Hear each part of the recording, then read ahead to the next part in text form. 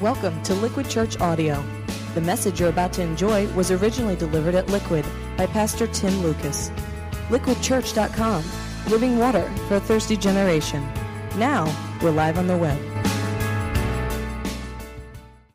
Now, this is a picture of Temple Church. It's one of the key settings in the Da Vinci Code. It's the scene of this heart-pounding encounter in the novel as Robert Langdon, the Harvard symbologist, and Sophie Nouveau, who's this French cryptologist, they're the main characters in Brown's novel. They clash with these sinister forces trying to keep this explosive truth, this secret, under wraps.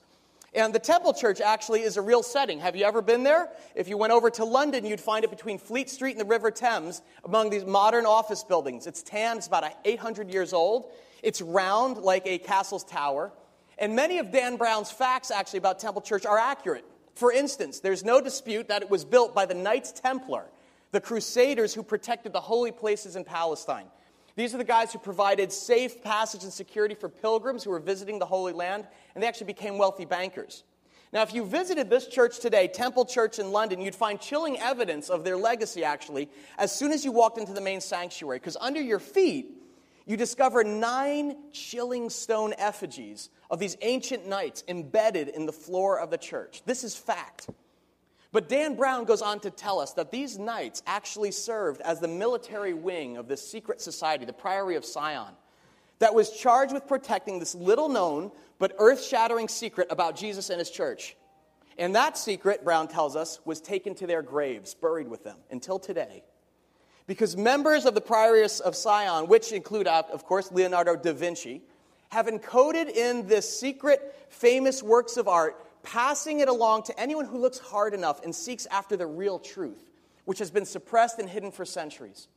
Now, last week, I showed you the crux of the matter, right? We looked at Da Vinci's fresco, The Last Supper, one of the most recognizable scenes in all of European art.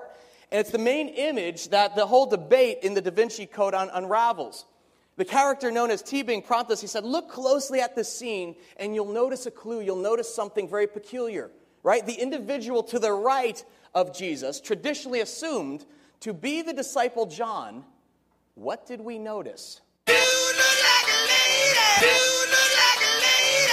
Dude looks like a lady. In fact, to be specific, we learned that the woman with the flowing red hair and delicately folded hands is none other than everyone, Mary Magdalene. And this lets the cat out of the bag, according to Brown. For the Last Supper, quote, practically shouts at the viewer that Jesus and Magdalene were a pair. In fact, they were more than a romantic pair. They were married. Yeah, Jesus was a husband. More than that, he was a father. Now, so you didn't know this. This is the big secret that's been hidden for centuries, in that Jesus was married to Mary Magdalene and actually intended for his wife, a woman, to establish and lead his church forward after he ascended to heaven.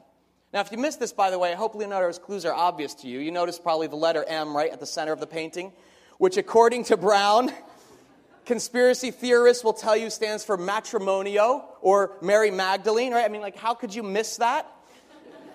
Anyway, all this begins to untangle the often misunderstood legend of the Holy Grail. Now, how many of you have heard of the Holy Grail, right? It was invented by Monty Python. You remember that? Now, according to legend, the Holy Grail is the cup or the chalice that Jesus drank out of at his Last Supper. Remember in Scripture, he holds up this cup and he says, this is my blood, drink this in remembrance of me. And this chalice, supposedly, as legend has it, is the Holy Grail. And many accounts have been written about the quest to find the Holy Grail, right? Indiana Jones kind of stuff. Why? What's the big deal? Because according to medieval legend, to find this cup and drink out of it is supposed to give you eternal life, perpetual youth, clear up acne, take away your wrinkles, that kind of stuff. But it's all legend. Fact is, Brown notes, there is no main chalice or cup in this picture. Do you see any main cup there? In fact, if you look closely, you notice there are 12 cups. Each guy has his own glass. So what's the deal? Where is this grail that was supposed to hold the symbolic blood of Christ? Well, the better question, Dan Brown says, is who is the grail that holds the blood of Christ? And now this should start all making sense in a minute. The real cup or chalice that held the blood of Christ was not a cup, but was the womb of Mary Magdalene. And again, you see the V-shaped wedge at the center of the picture, the symbol of the sacred feminine, right, that the church has kind of suppressed. Mary Magdalene, she's Mrs. Jesus. She is the Holy Grail, and she's in fact the one who carried on Jesus' bloodline. Not symbolically, but in a very literal way. That is, the Da Vinci Code claims Jesus and Mary had a child together, a little girl named, anyone? Sarah. Is she here tonight? It's supposed to continue on to today. And this is all part of the historical record according to Dan Brown. After Jesus' crucifixion, Mary and her daughter actually went to Gaul for protection, that's modern-day France, where they established the Merovingian line of French royalty. And that actually is a true historical, noble line of French royalty. Now, does that name Merovingian ring a bell for anyone? This is kind of interesting because this is where popular culture starts intersecting. Do you remember the movie The Matrix Reloaded? Do you remember the pompous French guy that spoke with a French accent? You remember his name? His name was Merovingian. And if you remember his sultry wife, who led Neo, Morpheus, and Trinity to the Keymaster, that's actually Monica Bellucci there, the wife of the Merovingian king in the Matrix sequel. Well, does her face seem familiar? Well, it just so happens that Monica Bellucci is also the actress who played the role of Mary Magdalene in Mel Gibson's movie, The Passion of the Christ. Coincidence? I think not.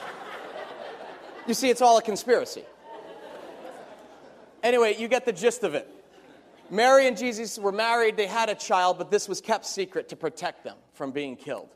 And Jesus' choice of Mary, a woman, to lead his church was not a popular choice. In fact, it was most disturbing to the Apostle Peter, right? Who assumed he was the one earmarked to lead the church. Notice in the painting how Peter is leaning menacingly towards Mary Magdalene and slicing his hand like a blade across her neck. And then you notice in the other corner, his hand behind his back, wielding a sharpened dagger. Whoa! Peter was the jealous kind, according to Dan Brown. And to confirm this alleged conflict between Peter and Mary over the leadership of the early church, Brown references some ancient sources. Sources, he says, has been lost and buried for a long time. The Gnostic Gospels, right? These are ancient documents. They're actually not included in the traditional Bible that you have in the pew in front of you. But he quotes from these documents, these Gnostic Gospels, to document this hostile conflict. And specifically, this character known as Teabing, he quotes a passage from the Gnostic Gospel of Philip. He says, this is documented. And the companion of the Savior is Mary Magdalene. Christ loved her more than all the disciples and used to kiss her often on the mouth. See? There's evidence that they were married. The rest of the disciples were offended by it and expressed disapproval. They said to him, "Why do you love her more than all of us?" Right? These guys were sensitive men. Right? And it's like, see, leave it to the woman to break up the band. It's how it always goes down. Well, for her part, when Sophie reads these words, she's skeptical. She says, well, it doesn't actually say anything of marriage. But Teabing replies, he says, au contraire. And he points to the first line, in the companion, as any Aramaic scholar will tell you, that word companion in those days literally meant spouse. So all that we've come to know as historical Christianity is, in the end, a cover-up. A censored version that cuts out the primary role of women in the historical record. So, is this fact? Fiction? What's interesting is that through his research, Dan Brown, the real-life novelist, has actually come to believe that this is true. In a published interview with the Washington Post, he said, "I was skeptical, but after a year and a half of research, I became a believer. As soon as people understand that the few Gospels included in the Bible are not the only versions of the Christ story, they begin to sense contradictions. Magdalene is the most obvious. Her role," he says, "was deliberately distorted, a smear campaign by the early church fathers." All this certainly raises a lot of interesting questions, doesn't it? I mean, in fact, this is where fiction begins intersecting with the many real-life experiences that a lot of us have. Because a lot of people, women in particular, have been hurt by the institutional church. That's a fact. I was actually talking on Friday with my friend Amanda. She's a waitress in the building that I work in, and I was inviting her to church this Sunday. Actually, I don't know if Amanda's here. Amanda? Okay, she's pretending not to know me. It's all right. And I was telling Amanda, we're going to discuss this topic of women and faith this week at Liquid. She got a serious look on her face that showed she was very, very interested. And as we talked, she recounted her experience in growing up Catholic. And she told me the story of how she was actually kicked out of her parish as a young girl when she asked her male priest why he had a, quote, corner on God. Why do I have to tell you my sins? Why can't I go to God myself? Whoa, it's a tough question. And he felt she was being disrespectful, especially for a woman to be challenging his authority. And she actually was booted from the church. She became an Episcopalian. And I suspect others in this crowd may have similar memories. Down through the centuries, many women have been marginalized and wounded by the Christian church. That is a fact. And I'm not here to whitewash over that tonight. We have to face the facts and own up to our history. But the question before us is, what is authentic history? Better, what did Jesus intend? Is the church an all-boys club? Does it have it out for women and seek to oppress them? Well, instead of answering that with my own ideas or with Dan Brown's theories, I want to appeal directly to the primary sources, just to uncover answers to these 4 questions raised by the novel. Who really was Mary Magdalene, and what was her relationship to Jesus? Question 2, were they married? Because wasn't bachelorhood unusual and condemned in first century Judaism? Actually, Dan Brown says that. He says, Jesus was a Jew, and social decorum during that time forbade a Jewish man to be unmarried. Great question.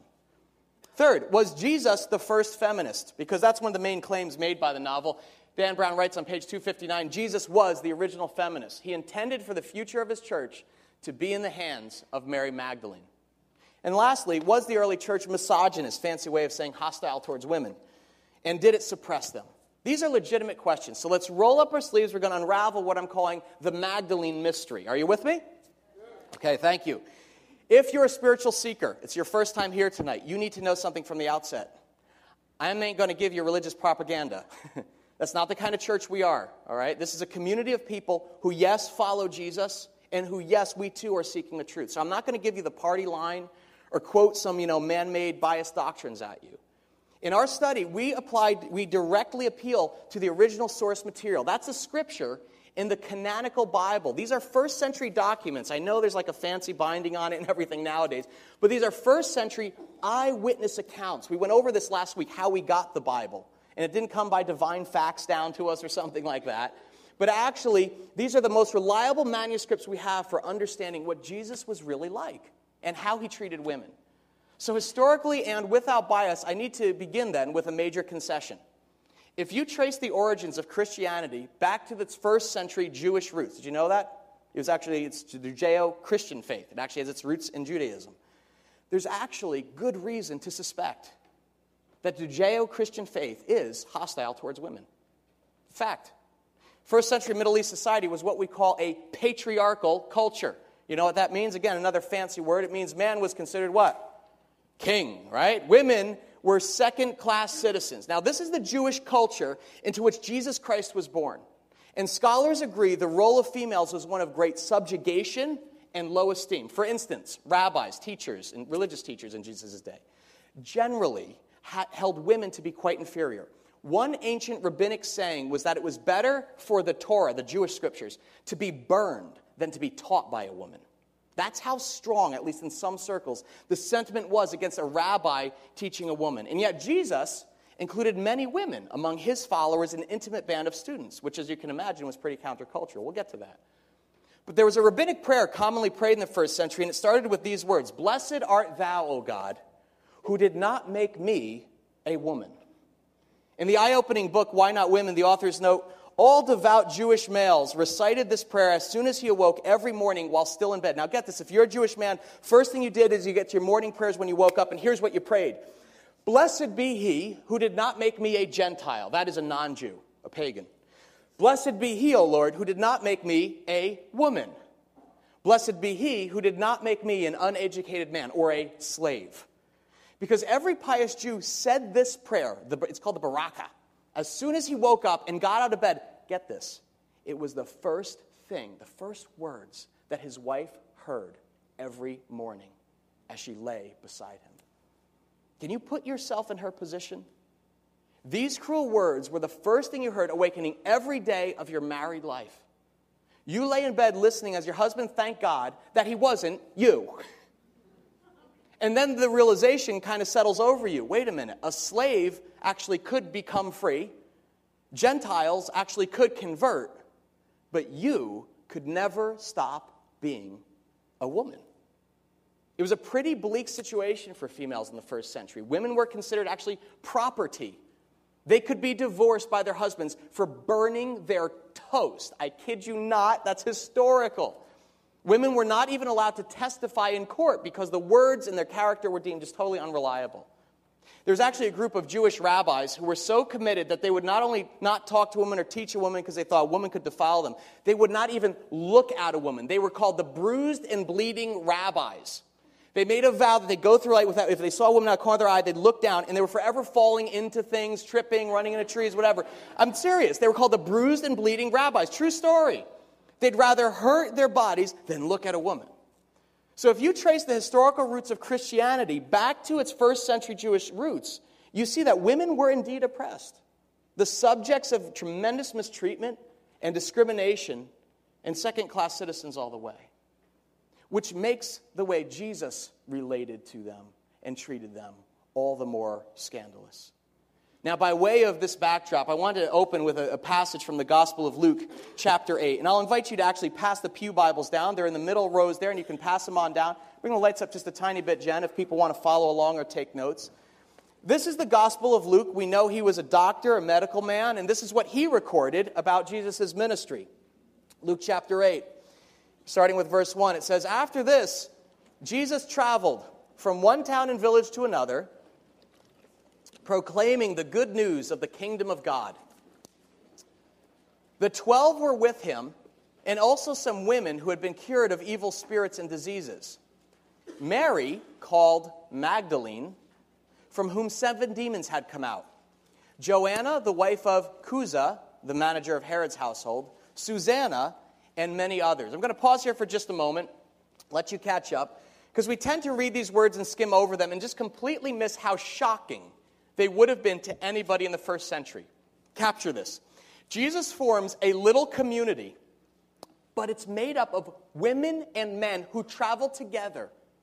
And they study and they learn together, and they do ministry together. Do you have any idea how countercultural, how radical that was in the first century? Can you imagine the kind of rumors that would have circulated about this little community? Yeah, no doubt it would have been a bit scandalous. And in contrast to other rabbis who wouldn't even look at a woman, Jesus counted them among his closest followers and welcomed them into fellowship. And among the women Luke names in his gospel is the lady in question. It says Mary, called Magdalene. Now, 2 details to note here about Mary Magdalene. She was from the region known as, anyone want to take a guess? Magdala. That's why the second part of her name actually denotes. Mary of Magdala, Mary Magdalene. The point. Her name is geographic. When other women were associated with men. Notice, for instance, the woman who's listed behind her. Joanna, the wife of Chuza, the manager of Herod's household. In other words, all historical documents would go to great lengths to link a woman to whatever man, whether it's the father or husband, even up to the boss, okay? So they could say, this is the woman who's property of this. But Mary is just linked to Magdala, which is a region there in ancient Palestine. It's kind of interesting. Mary is actually a modern form of the Jewish name Miriam. It was an extremely popular ancient name for women. In fact, there are 7 Marys cited in the New Testament. That's why it's sometimes confusing. Anyway, this is our first hint that Jesus and Mary were not married. All Jewish literature made a big deal out of connecting women with the male household. And not once in any historical documents is Mary Magdalene ever connected with Jesus or actually any other man. She's always Mary of Magdala, geographic designation, okay? That's actually located by the Sea of Galilee in Israel. And it's actually, ironically, just give you a modern day, well, close to modern day parallel, Leonardo da Vinci. What's Leonardo da Vinci's last name? Hint, it ain't Vinci. Okay? What do you think, well, Italian lesson, what do you think da means? Of, Leonardo of Vinci. Yes, Vinci is an Italian village that's about 20 miles outside of Florence in Italy. Same thing back in the first century. Even the Gnostic ones. Mary Magdalene isn't connected to any male, but would have been if there was a connection to highlight. What we do know as a fact is that Mary Magdalene was an afflicted woman. Or should I say formerly afflicted woman. She had, according to Luke, 7 demons cast out of her by this powerful prophet known as Jesus. And that's one of the few certainties that we do know about her. She was a recipient of Jesus' exorcism. That's also recorded actually in the Gospel of Mark, chapter 16. That she had 7 demons cast out of her. And that likely accounted for her passionate devotion to Jesus. Leave no doubt. She was one of the most devoted, loyal followers of Jesus throughout every stage of his ministry on earth. Look at the last line here, verse 3 of Luke 8. This is an amazing line here. It says, "These women were helping to support them out of their own means." In other words, who's paying the bills for this little community of Jesus and his followers? It's the ladies. And I know the women here tonight, you're saying to yourselves, you're like, wow, times really changed, don't they? The place Jesus permitted women to have in his fellowship was quite countercultural. I mean, even in our day, right, we sometimes talk about how sensitive it is when a wife earns more than her husband, right? It's like, ooh, touchy subject. Not only did Jesus not consider this demeaning or threatening, he welcomed it. He was constantly confounding his disciples by the way he would speak with, teach, listen, and be approachable to women. Now, you can twist this if you want and say, well, see, Mary must have done this because she and Jesus were romantically involved. That's what it is. But then you're faced with this portrait of Christ that's totally out of sync with every historical record. Not only did Jesus sleep with one of his female followers, but he was taking advantage of them financially as well. Which means one thing, Jesus is more like a televangelist than the Son of God, right? No. There was more to Mary's devotion than base motives like sex or money. Scripture tells us that actually that Mary was present at Jesus' crucifixion along with his mother Mary in John 19. When all the disciples had fled, get this, at the moment of betrayal, at the moment where Jesus is actually nailed to a cross, all 12 of his male disciples flee. Cowards, they run, except actually for John, the youngest one, who is actually the guy portrayed on the right of Jesus in the Last Supper. Except for two other women, two Marys. Mary, Jesus' biological mother, and Mary Magdalene. In fact, John's eyewitness account gives evidence that there is actually no marital connection between Jesus and Mary at this moment. Because when you think of it, you're like, oh, wait, maybe that's why there is a connection. She is his wife. Who would hang around to see this? Watch.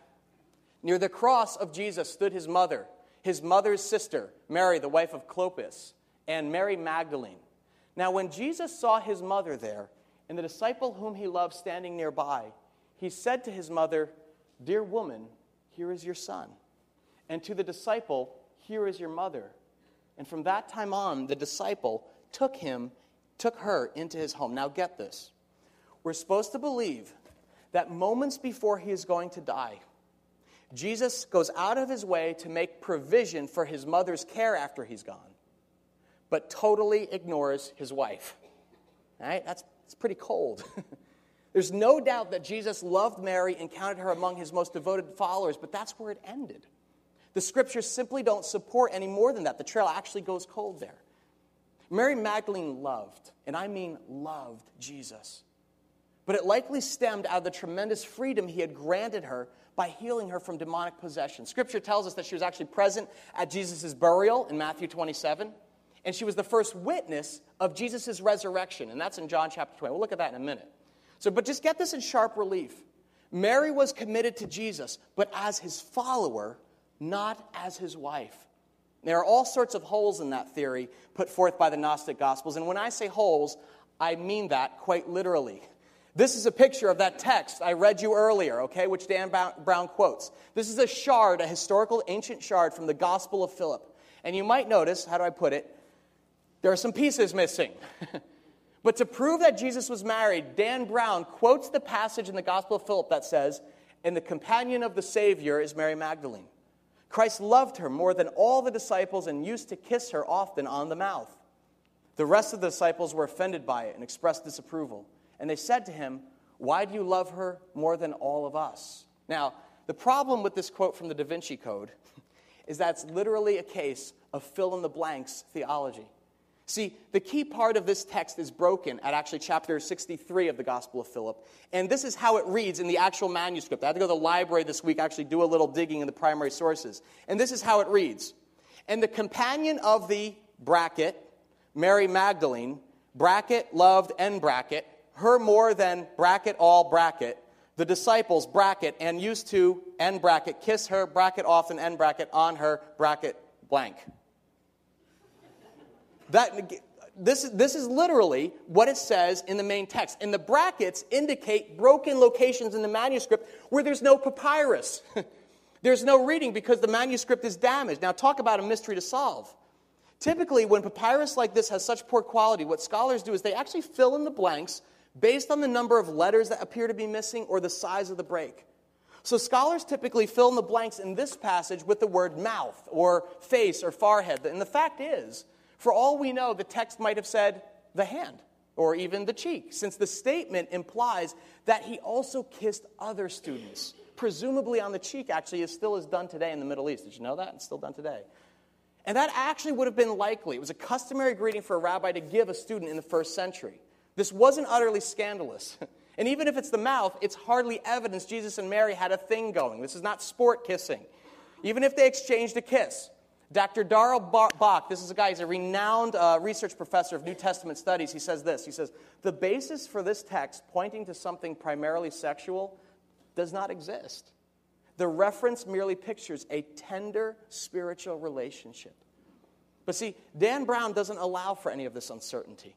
And he paints a romantic coupling as fact. And this is where it gets downright loopy, folks, because it's one thing to blend fact and fiction together.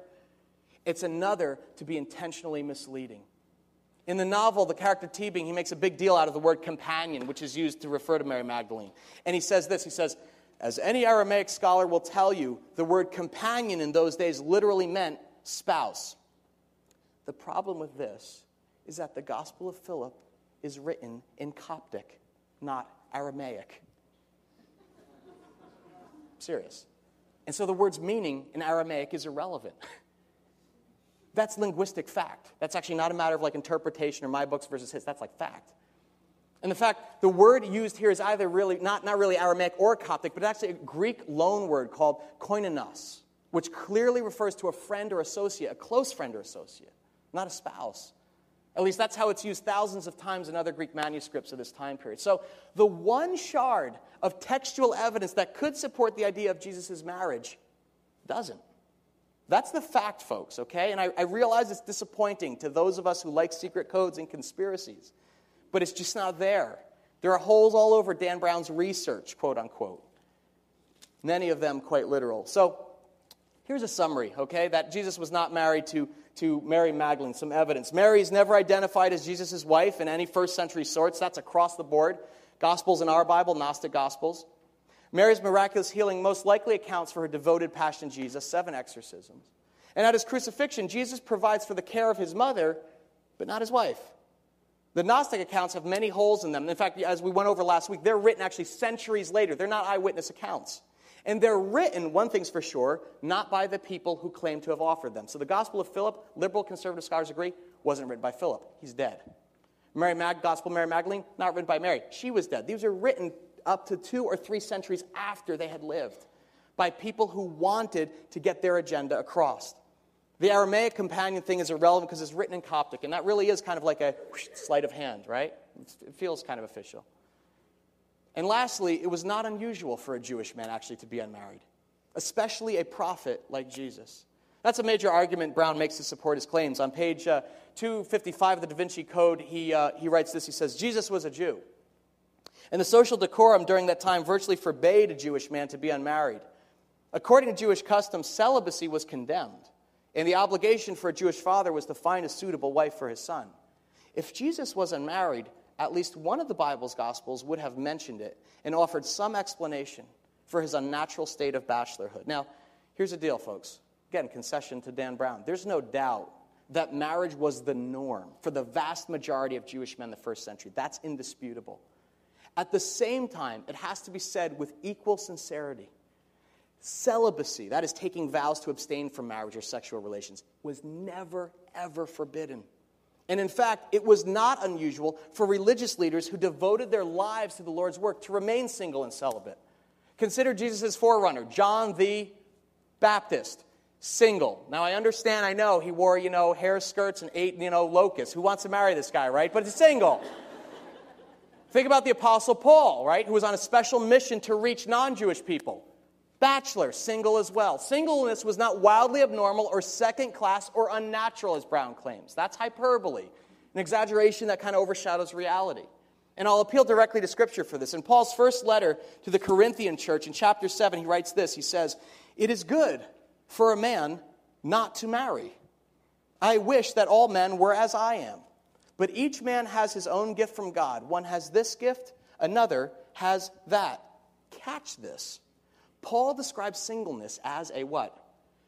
Gift. And I know some of you are probably saying no thanks, keep that gift to yourself. Regardless, The point Paul's making is that God can use either married people or single people for his special purposes. One's not superior or better than the other. In fact, later on in 1 Corinthians 7, he writes, I would like you to be free from concern. An unmarried man is concerned about the Lord's affairs, how he can please the Lord. But a married man is concerned about the affairs of this world, how he can please his wife. And his interests are divided. It's one of the reasons why people say, I think Paul's a misogynist. He's complaining and says, it's better not to be hooked up with those ladies. But this is kind of an interesting thing here because the idea is that in both Judaism and Christianity, singleness and celibacy were esteemed as a means of being completely devoted to God. And that's just pragmatic. If you don't have a wife or kids or husband, you're not cleaning the Cheerios out from underneath the seat cushions of the minivan, you have more time to give to serving God. That's a gift, Paul says. And Jesus, by factual record, had this gift. In fact, it's interesting. While most rabbis in Jesus' day were married, Jesus actually more closely fulfilled the role of a prophet, more so than a rabbi.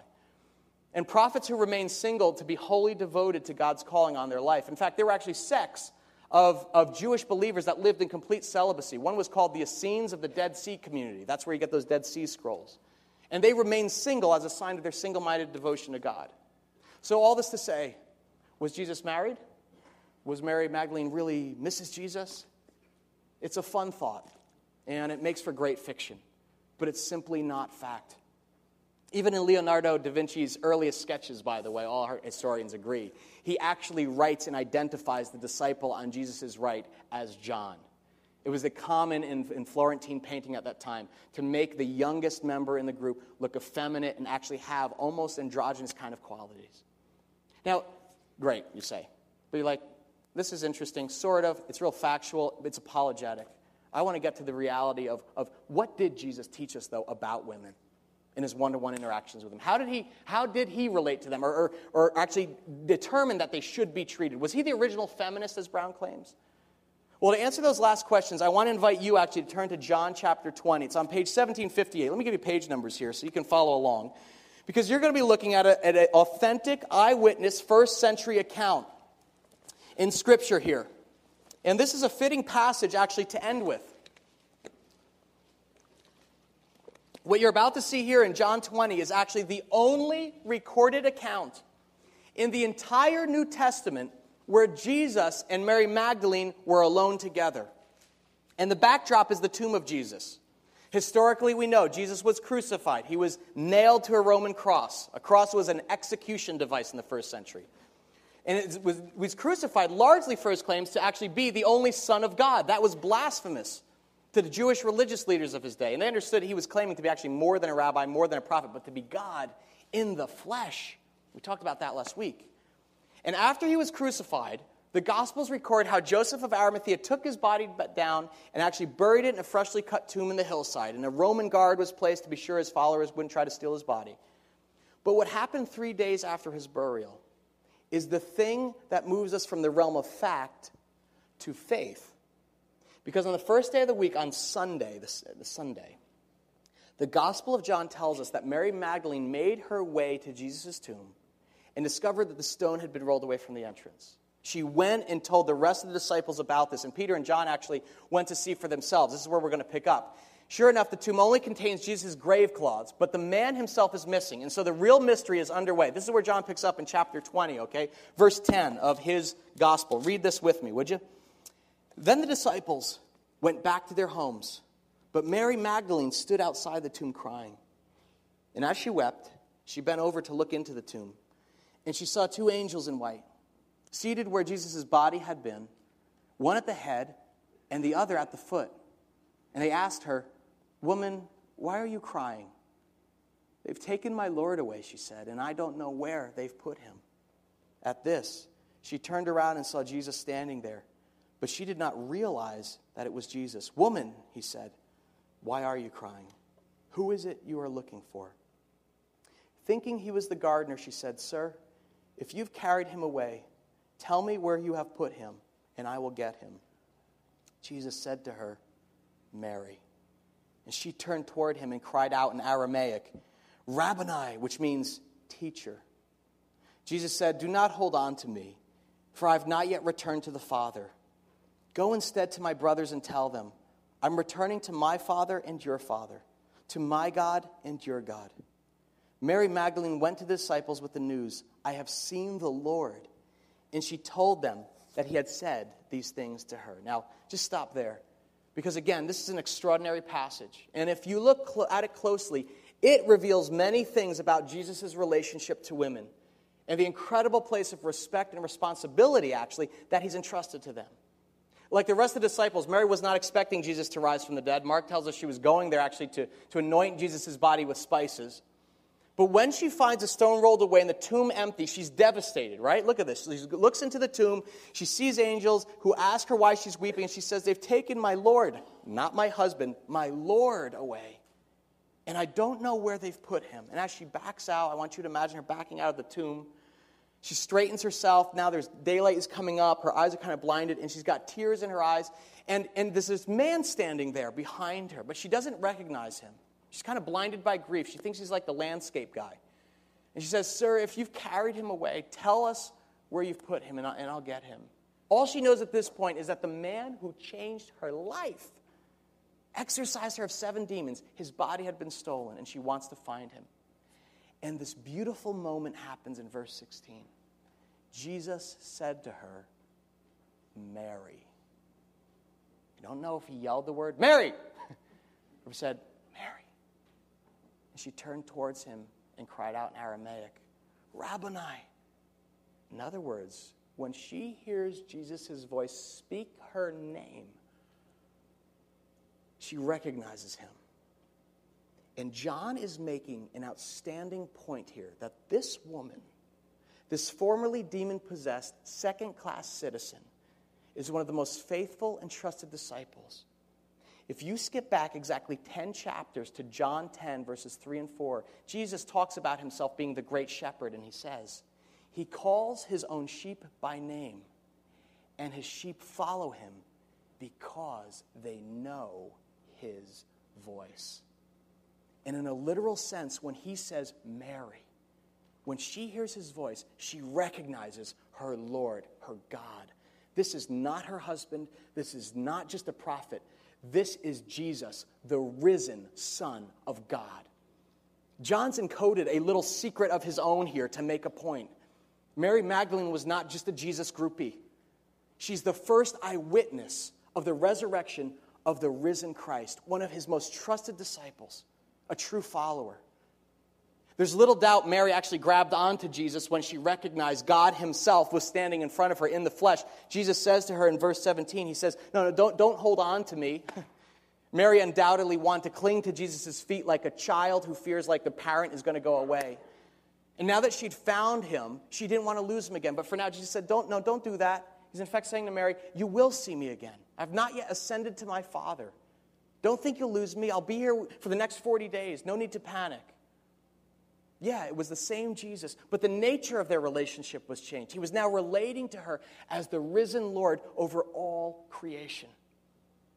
Now, the Apostle Paul says this. He actually says, "If Christ be not raised from the dead, our hope is in vain." In other words, it's great Jesus died on the cross, but you know what? It actually means nothing if he was not resurrected. That's at the heart of the Christian faith. In a lot of ways, a cross should not be the main symbol, but actually an empty tomb.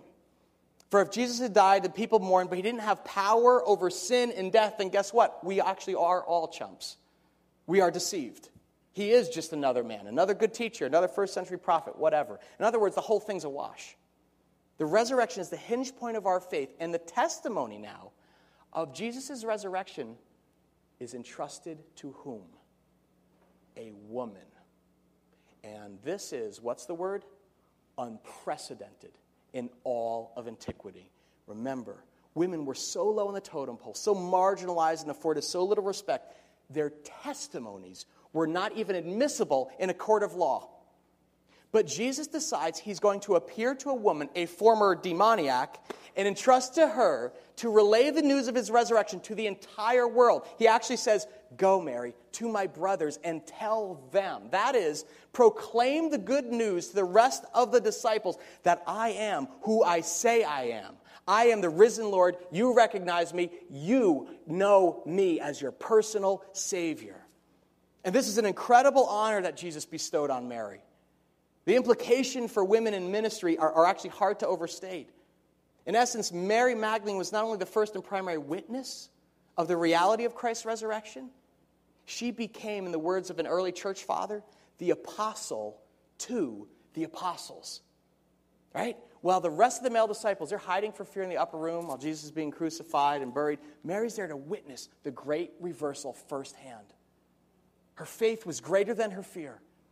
And Jesus rewards her with this incredible honor. She becomes an apostle.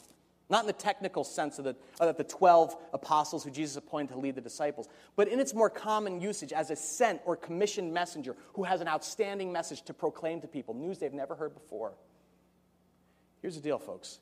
Nobody who is hostile to women would ever record something as significant as that. It's amazing. In fact, a Roman historian, non-Christian, by the name of Celsus, he was part of a pagan society that honored women more because supposedly they had goddesses in their religion. He wrote this. He says, the resurrection of Jesus actually rests on the tails of hysterical females. It was widely known that testimony given to confirm the resurrection in an ancient world where women were not taken seriously as legal testimonies are given by a lady. Scandalous. All four Gospels insist that Jesus first appears to women and that Jesus selected them as the first witnesses to God's great act. It's this thundering affirmation of their immense value and trust and merit before God. And it's also actually evidence that the testimonies we hold in our hand are true. Scholars agree that this is about authenticity of the Gospels we have. That is, if these were made up, if these were fabricated, made up by Jesus' followers to spread this myth about Jesus rising from the dead, the last thing a writer in the first century would do is base the eyewitness account on a woman's testimony. It actually proves the reliability of the Scripture. They're not biased. They're unfiltered eyewitness accounts that actually record what actually happened. At every turn, Jesus broke the mold of his misogynistic culture. He elevated women to a place of respect and honor as they traveled with him, as they ministered to him, and as they faithfully proclaimed the explosive news that God has risen from the dead, and now any man, any woman can come back to fellowship and friendship with him. It's an amazing thing. I think Jesus' final words to Mary here in John 20 really help us understand the value that both men and women have in God's eyes. Jesus' last words to Mary are this, right? He says, "Don't hold on to me, for I have not yet returned to the Father. Go instead to my brothers and tell them, I'm returning to my Father and your Father, to my God and your God." Now, Jesus' reference to God as Father tells us something important about God and who we are as men and women made in his image. Contrary to the Da Vinci Code, when the Bible speaks of God as Father, it does not mean that God is more like men than he is like women. Does God have a male body? No. Does God like men better than God likes women? No. Does God like action movies better than chick flicks? Yes, of course he does. But that's just common sense and good taste, all right? There's no theological significance. The Bible writers are careful to say that God is spirit. He doesn't have a body that defines gender like we do. And that women as well as men are equally co-bearers of God's image. Has the church always lived up to that reality? No. Many times it has not. But a careful study of the Scriptures show that God's intent was for men and women to be together in this remarkable new community as co-equals and co-bearers of his divine image. And that's the basis for the equality or value of the sexes within the Christian church. It was only decades later that the Apostle Paul would write these incredible words in Galatians 3, verse 28. He wrote, "There is now neither Jew nor Greek, slave nor free, male nor female, for you are all one in Christ Jesus." Do you understand a statement like that had never before been written in the history of the world until Jesus Christ appeared on the scene? We can't even comprehend how paradigm-shaking this new reality that Jesus introduced would have been to an ancient world that had grown accustomed to treating women like doormats. And this statement in the Bible you hold in your hands tonight is incredible, because I want you to think about it. Some of you, a few the advanced students in the back, you're like, wait a minute, this sounds familiar. Jew nor Greek, slave nor free, male nor female. Where have I heard those three couplings before? Before Paul's dramatic conversion to following Jesus, he was a Pharisee. He was a Jewish religious leader. More than that, he was their golden boy. He was well up his way on the rabbi's ladder of success. So like all devout Jewish males of his day, in the morning when he got up, guess what he recited? That three-pronged prayer of discrimination. Blessed be he who did not make me a Gentile. Blessed be he who did not make me a woman. Blessed be he who did not make me a slave.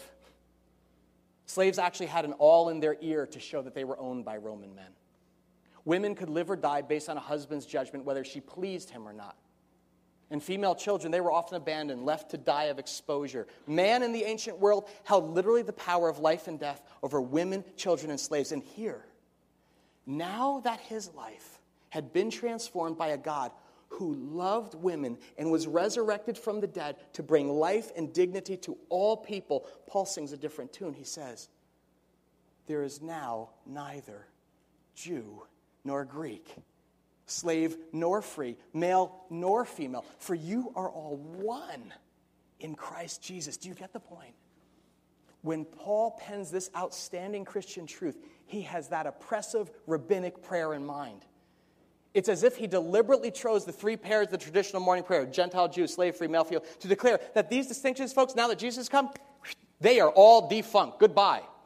There is neither Jew nor Greek, religious or irreligious, slave nor free, male nor female. You're all one in Jesus. He says, it's over, folks. Now that the Lord has risen from the dead, there is no more privileged hierarchy. There is no more power struggle, oppression, or desperate ploys for control or status. One. Men and women, you are all one in Christ Jesus.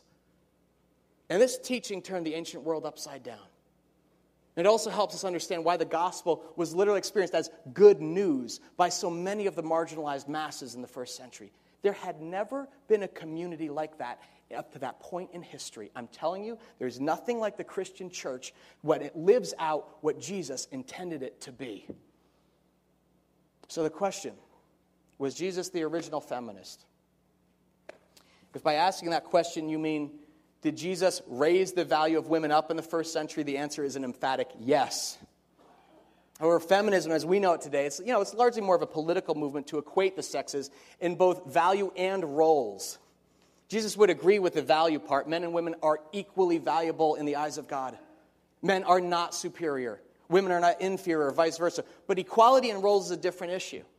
It's actually clear in God's economy that men have certain roles and responsibilities that are different from the roles and responsibilities of women.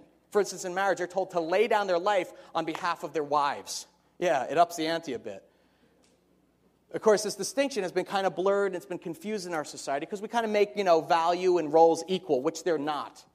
The personal value of a man and the personal value of a woman are not tied to what they do or what they're responsible for. But it's another topic altogether. But leave no doubt, the church established by Jesus Christ, the one that we're charged with the responsibility today of leading forward, it holds an esteemed place for all women and relies on their strengths, on their gifts, and their leadership. And we do that today at Liquid in our church, entrusting many of our small groups to be led by capable female leaders. I think of Melissa and Evan, Rachel, Daria, Erica. I'm thinking of over right now, our children are being over there, developed, nurtured, and formed by Lindsay and Cindy. That's the legacy that Jesus left us. And it's a core value we hold in great regard. Throughout his ministry on earth, Jesus overturned the social mores in virtually every single encounter he had with females. I don't have time for it. We're out of time. But you'll recall that Christ tapped the Samaritan woman who had 5 failed marriages to lead a spiritual revival in her town.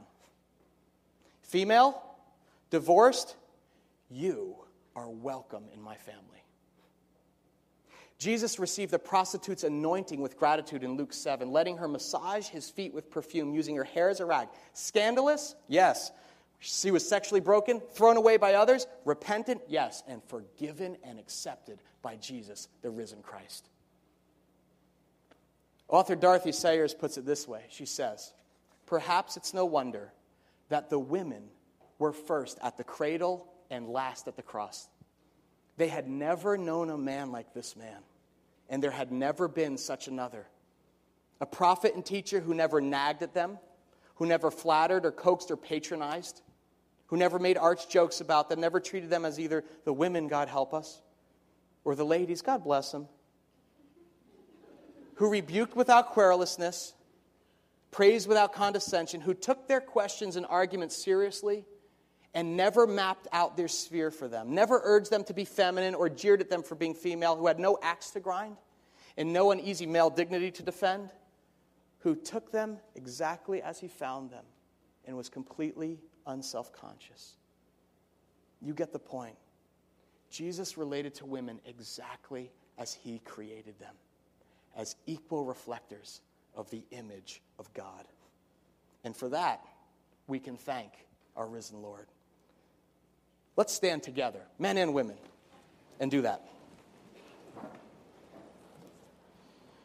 Jesus, we do thank you that in your presence, all artificial, man-made constrictions kind of fade away. There is neither male nor female. We're all one in Christ Jesus. I'd ask your special blessing on the women in our church. We are thankful, Lord, for their gifts, for their strengths, for their leadership.